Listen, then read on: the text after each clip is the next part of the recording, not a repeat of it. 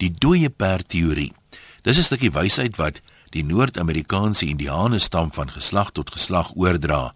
As jy ontdek dat jy op 'n dooie perd ry, is dit die beste om af te klim en 'n ander perd op te saal.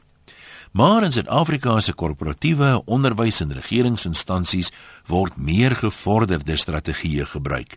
Soos, as jy ontdek dat jy op 'n dooie perd ry, koop 'n sterker sweep. Verander die ruiter. Stel 'n komitee aan om die perd te bestudeer.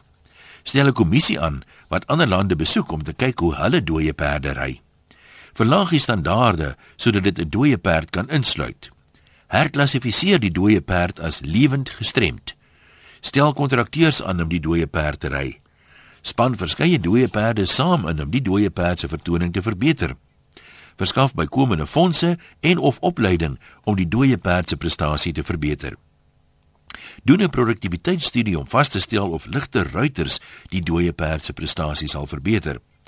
Verklaar dat aangesien die dooie perd nie gevoer hoef te word nie, dit goedkoper is, laer omsetkoste vereis en dis 'n aansienlike bydrae lewer tot die eindresultaat van die ekonomie as wat met sommige ander perde die geval is.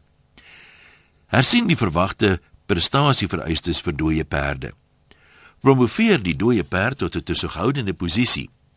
En as jy dit alles verstaan, sal jy beslis die gebreekte Suid-Afrikaner wees.